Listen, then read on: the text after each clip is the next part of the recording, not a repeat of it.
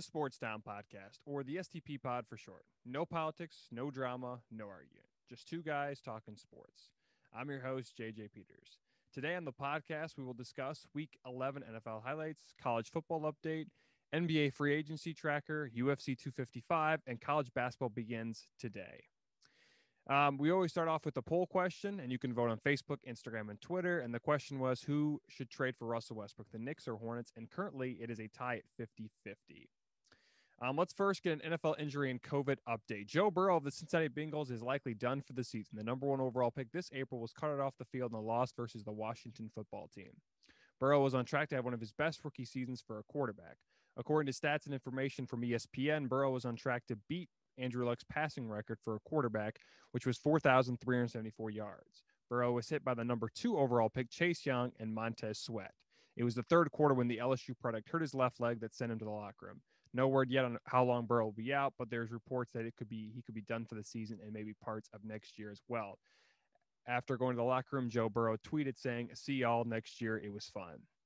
Also, Mark Ingram and J.K. Dobbins have tested positive for coronavirus.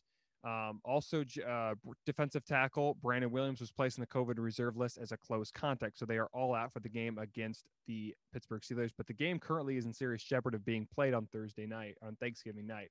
Because of some players testing positive, the Ravens will conduct all their meetings virtually until they travel to Pittsburgh to play their bitter rival, the Steelers. Let's hope the best game of the week will be played and not be canceled or postponed. College basketball begins today. The NCAA delayed it 2 weeks, but today basketball is finally back. According to multiple sources, the NCAA has no plans to delay the season or tournament when the time comes. Some games have already been canceled, but teams will have to make up their own games. Every team in the NCAA has not played for almost 9 months because the season was canceled in early March. Many teams are ready to get back to the grind. Similar to college and pro football, the NCAA will allow universities to make the decision whether to have fans or not. The colleges will work with their state and local governments if they can have spectators in the arena. Syracuse is one of the first basketball universities in the NCAA to announce they will not have fans for the upcoming season. The colleges that are allowed to have fans will likely have limited capacity for the season. The first game scheduled on national TV will be third-ranked Villanova versus Boston College as a part of the 2K Empire Classic. My thoughts are I'm glad college hoops are back. Even though most universities won't have or very little fans, it'll be fun to watch. We haven't seen college hoops since early March because the season was shut down. However, on Wednesday, there will be a full slate of games being played that I and most fans can't wait to watch. Is Gonzaga the team to beat, or is someone else? Will the top tier teams in college hoops be good, or will someone else emerge? We'll find out this Wednesday when the season finally gets tipped off. Who is the top team in college hoops right now? Well, if you go by the rankings, most people would say Gonzaga since they're the number 1 team currently. However, Kansas is pretty solid, even though they're ranked 6th, and they were the top team before the season shut down last season. Don't sleep on Baylor, though, Villanova, maybe even Iowa. All those teams have a real shot of competing for a national championship this upcoming season. What game is most exciting in week 1 of college basketball? I was looking it over, and I believe 6th-ranked Kansas versus number 1-ranked Gonzaga with the game to watch this week, even though 17th-ranked Houston does play Texas, which is ranked 14th this Sunday. But again, you can't compare a number 1 team versus 6 in the week of college hoops. And did the AP rankings get it right? I think it's still too early to tell. Unfortunately, because the season was shut down before the tournament, we haven't seen many teams, and we don't know what they're like. Similar to the NBA draft last week, we didn't really know who the top prospects were because a lot of people don't watch the NCAA or don't watch college hoops until the NCAA tournament, and that's when we get introduced to these guys. So I think Gonzaga is usually pretty good. I think they're solid. Villanova, Baylor, and Virginia, of course, but again, we probably won't know until a few weeks into the season. I would say right now the rankings are legit. Let's get to some MMA talk. UFC 255 was held on Saturday at the Apex Center in Las Vegas, Nevada. The undisputed flyweight champion, Davison Figueiredo, took on 4th-ranked Alex Perez to get his first title defense. The other fights in the main card were champion of the women's flyweight division, Valentina Shevchenko, facing Jennifer Maia. The other fights on the main card were Tim Maines defeating Mike Perry in unanimous decision. In the other women's flyweight division, Caitlin Chukakin defeated Cynthia Calvillo in unanimous decision. The other fight in the main card was Paul Craig of the light heavyweight, knocking out Marcio Rua. My thoughts are Figueiredo looked dominant over Perez. It's going to be hard for anybody to beat Figueiredo in the flyweight division in the UFC. With the win, Figueiredo now has his first title defense in the flyweight division. It was interesting after the fight, UFC president Joe Rogan had plans for Figueiredo to fight in December, which is next month. No word yet on if it will come to fruition, but it looks very promising. Right now, I don't see anybody knocking off Figueiredo in the flyweight division for a long time, which brings me to my next question. Can anybody beat the undisputed flyweight men's division champion, Davison Figueiredo? Pretty simple answer, no. He's had some rivals, but it's been a while. Many sources have said that the men's flyweight division is very weak, but it's hard to really say when Davison Figueiredo will be so dominant in the future. I just don't see anybody in the flyweight, at least for now, knocking off Figueiredo. Who's the next opponent for Davison Figueiredo? Well, it looks like Brandon Moreno will be Davison Figueiredo's next opponent. Moreno is the top challenger in the men's flyweight division, only behind Figueiredo. That will definitely be fun, especially if it's in December, which is only a month. We will see what happens, but I'm predicting Figueiredo wins that fight and probably by knockout. NBA free agency tracker. It's that time again. The crazy free agency for the NBA is upon us, and I will give you the big signing so far in the association. As I have said, it's the crazy time in the NBA, a time where some teams get crazy with their spending and end up regretting their decision that signed that certain player. A lot of times, they end up trading that certain player as well, but it's still fun to watch all the happenings in the NBA. However, on the other side, some signings end up being really good, and the teams get them for bargains and helps them win a championship. And a lot of times, too, those players who help them win that championship with bargain contracts get either big contracts by the team or by another team in next free agency when they're available. Gordon Hayward gets a massive deal with the Hornets. I didn't think Hayward was worth another max deal, but he did it.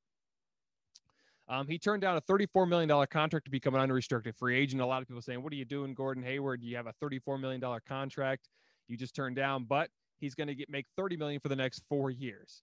And here, get this. According to multiple sources, the Hornets were chasing him back when he was in Utah. So he decided to opt in with the Jazz, ended up being an all-star and signed a nice contract with the Celtics the next year. So the Hornets finally got their guy. Charlotte has been making some moves as of late and might make the playoffs next season. First, they draft LaMelo Ball, and now they sign Gordon Hayward, and there's multiple reports that say they have interest in Russell Westbrook from Houston. We'll see. Montrezl Harrell gets signs with a crosstown rival. This comes as a shock to me. I thought Harrell was going to stay with the Clippers or sign somewhere east. But the Lakers are able to steal the sixth man of the year on a 2-year contract. It's worth about $19 million. Harrell is a nice replacement for both Howard and McGee, both left in free agency. McGee was traded to the Cavs to make room for Gasol, and Howard signed with the Sixers. Harrell is a great big man that is good with boards. He also is a good defender down low and is a great hustler. He brings a lot of energy to a team that he is on. Fred VanVleet is staying in Toronto. According to Woj from ESPN, the deal is worth 4 years, $85 million.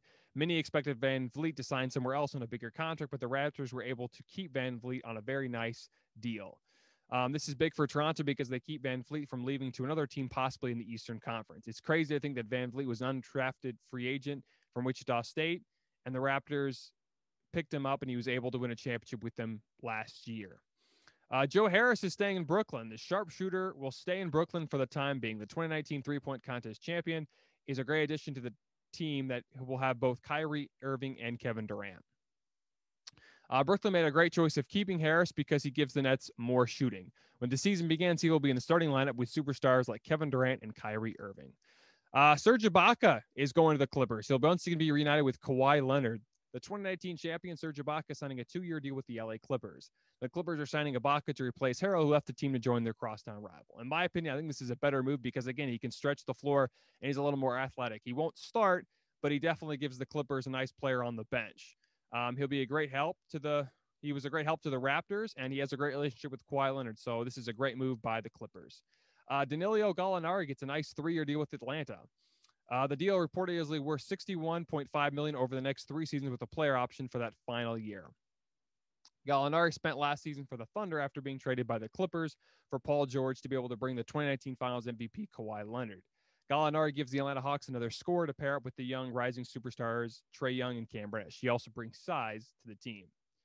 Marc Gasol is headed to the Lakers. The former Grizzly and Raptor, Marc Gasol signing with the LA Lakers. Gasol helped the Toronto Raptors in the championship back in 2019 and is a former Defensive Player of the Year. Gasol was originally drafted by the Lakers, but was a part of the trade that sent his brother Pau to LA. Mark never played for the Lakers and spent his first few seasons in Memphis and helped them go to the Western Conference Finals in 2013, the first time in franchise history. He was eventually traded to Toronto and helped them win a championship. With the signing, the Lakers are trading JaVale McGee to Cleveland to make room for Gasol. What a college football weekend it was. It was back on Sunday. Here are some big games, and I will give you my thoughts on the weekend. Games like Oklahoma versus Oklahoma State, Ohio State versus Indiana, Coastal Carolina versus Appalachian State, Cincinnati versus UCF, Liberty versus NC State, Wisconsin versus Northwestern, and UCLA versus Oregon. Most of the exciting games this weekend were smaller schools that included Coastal Carolina and Appalachian State, Cincinnati versus UCF, Liberty versus NC State. However, seeing Northwestern versus Wisconsin was also very interesting. If you like defense and hate offense, then Northwestern versus Wisconsin was the game for you. However, I thought Oklahoma and Oklahoma State was going to be good, but it really wasn't, although there were many good games this week in college football. What game stood out to me the most in college football? Definitely the Coastal Carolina versus Appalachian State intrigued me the most. I know it's a Sun Belt, but it was very exciting. I also secretly hope that Chanticleers make a good bowl game, which there's a very big chance they do. Also, another game that would intrigue me was Cincinnati versus UCF. The Bearcats held on to win, and right now they're in a very good position to make the college football playoff. They probably won't unless one of the top teams falls, but there's still a chance for the Bearcats.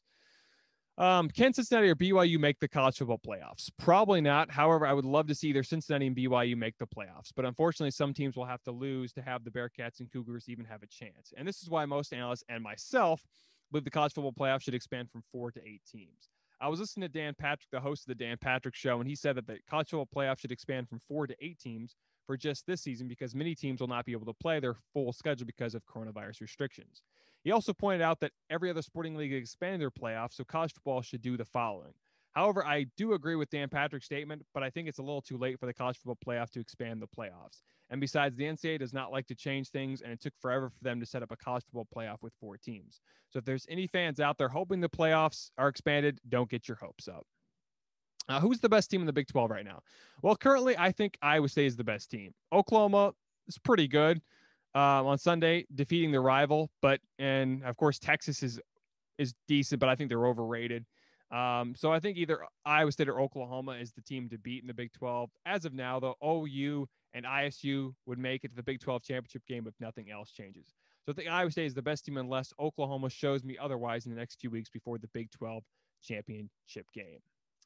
All right, so it's that time of the show that we talk about the NFL highlights of Week 11. We'll give you all the big games that happened on Sunday and Monday, I guess, too. Browns versus Eagles. The 6-3 Browns hosted the Eagles, hoping to continue their playoff push. The Eagles, despite their struggles, are still leading the awful NFC East. Early in the second quarter, Carson Wentz would be intercepted. That would be returned for a touchdown. Not much would happen for the rest of the half as the game would remain 7-0. The Browns would punt 3 times. The Eagles would turn the ball over twice and punt 3 times as well. Second half is a little more interesting. The Browns were able to score and also get a safety to make it 19-10 and would hold on to beat Philly 22-17, despite a late surge by the Gang Green. Mayfield would throw for 204 yards. Nick Chubb would rush for 114 yards, and Hodge would have 73 yards receiving. On the flip side, Carson Wentz threw for 235, 2 touchdowns, 2 interceptions. Miles Sanders would lead the Eagles in rushing with 66 yards, and Dallas Goedert had 77 yards receiving while having 1 touchdown. Seems like the Browns always seem to win those ugly games, but they're 7-3, and they're right now second place in the AFC North, and they have the 5th seed. So right now they would play, I believe they would play Tennessee in the first round, which could be an advantage for the Browns. But the Titans are a pretty solid team, and they seem like they're always underrated. But we'll see what the Browns do. Man, it's going to be weird to have the Browns in the playoffs. They're very close, and if they continue riding Nick Chubb, it's going to be hard to beat him. Saints versus Falcons. The Taysom Hill experiment began on Sunday, getting his first official start versus the Falcons. For most of the first half, Atlanta led New Orleans 9-3 until Matt Ryan threw an interception that led to a Saints touchdown by, guess who, Alvin Kamara. Then the Saints would take full control of the game in the second half, and they would end up beating the Falcons 24-9. Taysom Hill would not throw a touchdown pass, but he would have 2 rushing touchdowns and have 51 yards on the ground. Matt Ryan would have a bad game and throw 2 interceptions. Todd Gurley had 26 yards rushing, and Calvin Ridley had 90 yards through the air. The Saints are now 8-2 and have full control of the competitive NFC South. New Orleans currently has the top seed for the NFC thanks to a Green Bay loss. Taysom Hill is 1-0 as a quarterback. Never thought I'd see that day. I thought Winston was going to get the start, But Sean Payton tricked us all again and said, Taysom Hill's my guy. I'm not sure he'll be the starting quarterback this Sunday, but it seems like that's what the Saints want to do. Again, not sure when Drew Brees is coming back, but I feel like when he comes back, they're going to give it right back to him. Could be Drew Brees' last year, but we'll see. Titans versus Ravens. The Ravens are in trouble. With the loss, Baltimore is now out of the playoff race currently. The Titans would beat the Ravens 30-24 in overtime thanks to guess who? Derrick Henry. B. Moore has now lost to Tennessee twice in a row. The Ravens would have an early lead 14-10 to break, and they would they would extend their lead 21-10 thanks to a J.K. Dobbins rushing touchdown. But here come the Titans. They would get a field goal and force Lamar Jackson to throw an interception. They would eventually score a touchdown to take the lead, but the Ravens come back with the field goal to force OT. The Titans, though, would get a touchdown on their first possession thanks to a Derrick Henry rushing touchdown. Ryan Tannehill would throw for 259 yards, 2 touchdowns, 1 interception. King Derrick Henry had 133 yards on the ground, 1 touchdown, and Corey Davis, the former first-round pick, had 113 yards receiving on 5 catches. Lamar Jackson had 186 yards, 1 touchdown, 1 interception. J.K. Dobbins had 70 yards rushing, 1 touchdown, and Mark Andrews had 96 yards and 1 touchdown. The Packers were hoping to continue their winning ways as they traveled to Indianapolis to take on the Colts, but the Packers struggled to tackle and turn the ball over 4 times. However, the Packers would have an early lead at half, 28-14, but the Colts made their comeback. The opening drive of the second half was a field goal to make it 28-17. Then they would score and make the 2-point conversion to make it 28-25. They would also get a field goal in their next possession to tie the game 28-28. The Packers would fumble. That led to another Colts field goal that would take the lead 31-28. The Packers would drive down the field to make it 31-31 to go into overtime, but turnovers kill you, and the Packers did it for the 4th time and gave the ball right back to the Colts, which they made a game-winning field goal. Colts ended up winning 34-31. Rivers threw 288 yards, 3 touchdowns, 1 interception. Jonathan Taylor rushed for 90 yards. Michael Pittman from USC had 66 yards through the air. He also added a touchdown. Aaron Rodgers on the other side had 311 yards through the air, 3 touchdowns, 1 interception. Aaron Jones had 41 yards rushing, added a score, and Devontae Freeman had 106 yards on 7 receptions and got 1 touchdown. Steelers versus the Jags. The Steelers, well, they keep on rolling. Pittsburgh remains the only undefeated team in the National Football League.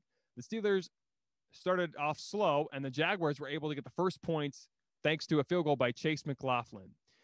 The Steelers would get a field goal by Chris Boswell in the second quarter to tie the game 3-3. Pittsburgh started off slow, but woke up in the second quarter. They would get 2 touchdowns, one from Big Ben and another Benny Snell rushing touchdown. They had a 17-3 lead at the half. Not much happened in the second half, but the Steelers were able to get a field goal and a touchdown. They would force Jacksonville into 4 interceptions. Final score, the Steelers 27, the Jaguars 3. Big Ben would throw for 267 yards, 2 touchdowns, 1 interception. Deontay Johnson, 111 yards receiving. For the Jaguars, Jake Luton would throw for 151 yards, but a career-high 4 interceptions. Josh Robinson had 73 yards rushing, and DJ Chark had 41 yards receiving. Dolphins versus Broncos. The Dolphins were trying to keep their 5-game winning streak alive and have Tua remain undefeated in his very young career. But Miami would run into a buzzsaw in the Denver Broncos. The Dolphins would strike first, or actually, they would strike first thanks to an interception from Drew Lock. Tua Tagovailoa would find Devontae Parker. A few drives later, Melvin Gordon would find the end zone on a 1-yard rush. The Broncos would get a field goal in their next possession, take the lead, and would hold on to going into half 13-10. Melvin Gordon late in the third quarter would score, and that's what they would only need. The final score, the Dolphins ended up falling to the Broncos 20-13. Drew Lock threw for 270 yards, 1 interception. Melvin Gordon had a nice day, rushing for 84 yards and 2 scores. Tim Patrick got 119 yards receiving. For the Dolphins, Tua was benched in the second half, but not because of an injury. Fitzpatrick would come into the game and lead the Dolphins through the air with 117 yards and 1 interception. Ahmad would run for 43 yards, and Devontae Parker had 61 yards receiving. The battle for the AFC East continued on Sunday night. The undisputed Super Bowl champs, the Kansas City Chiefs, took on the rival, the Las Vegas Raiders. The Raiders got the Chiefs last time they played, and it was on the Chiefs' turf. We jumped to the end of the first half where the Raiders had an early 17-14 lead. On the opening drive in the second half, Clyde Edwards-Helaire would rush for 14 yards and score a touchdown to make it 21-17 lead by Kansas City. but the Raiders answered right back to make it a 24-21 lead in the early fourth quarter thanks to a pass from Derek Carr to Darren Waller. The Chiefs would answer as Le'Veon Bell would score his first touchdown as a Chief. On the next possession, Derek Carr would have another touchdown, this time to the other tight end, Jason Witten. The Raiders led 31-28. On the second to last possession, Patrick Mahomes would find Travis Kelce for the go-ahead touchdown with just 28 seconds left in the game. Las Vegas had a chance, but threw an interception to seal the game.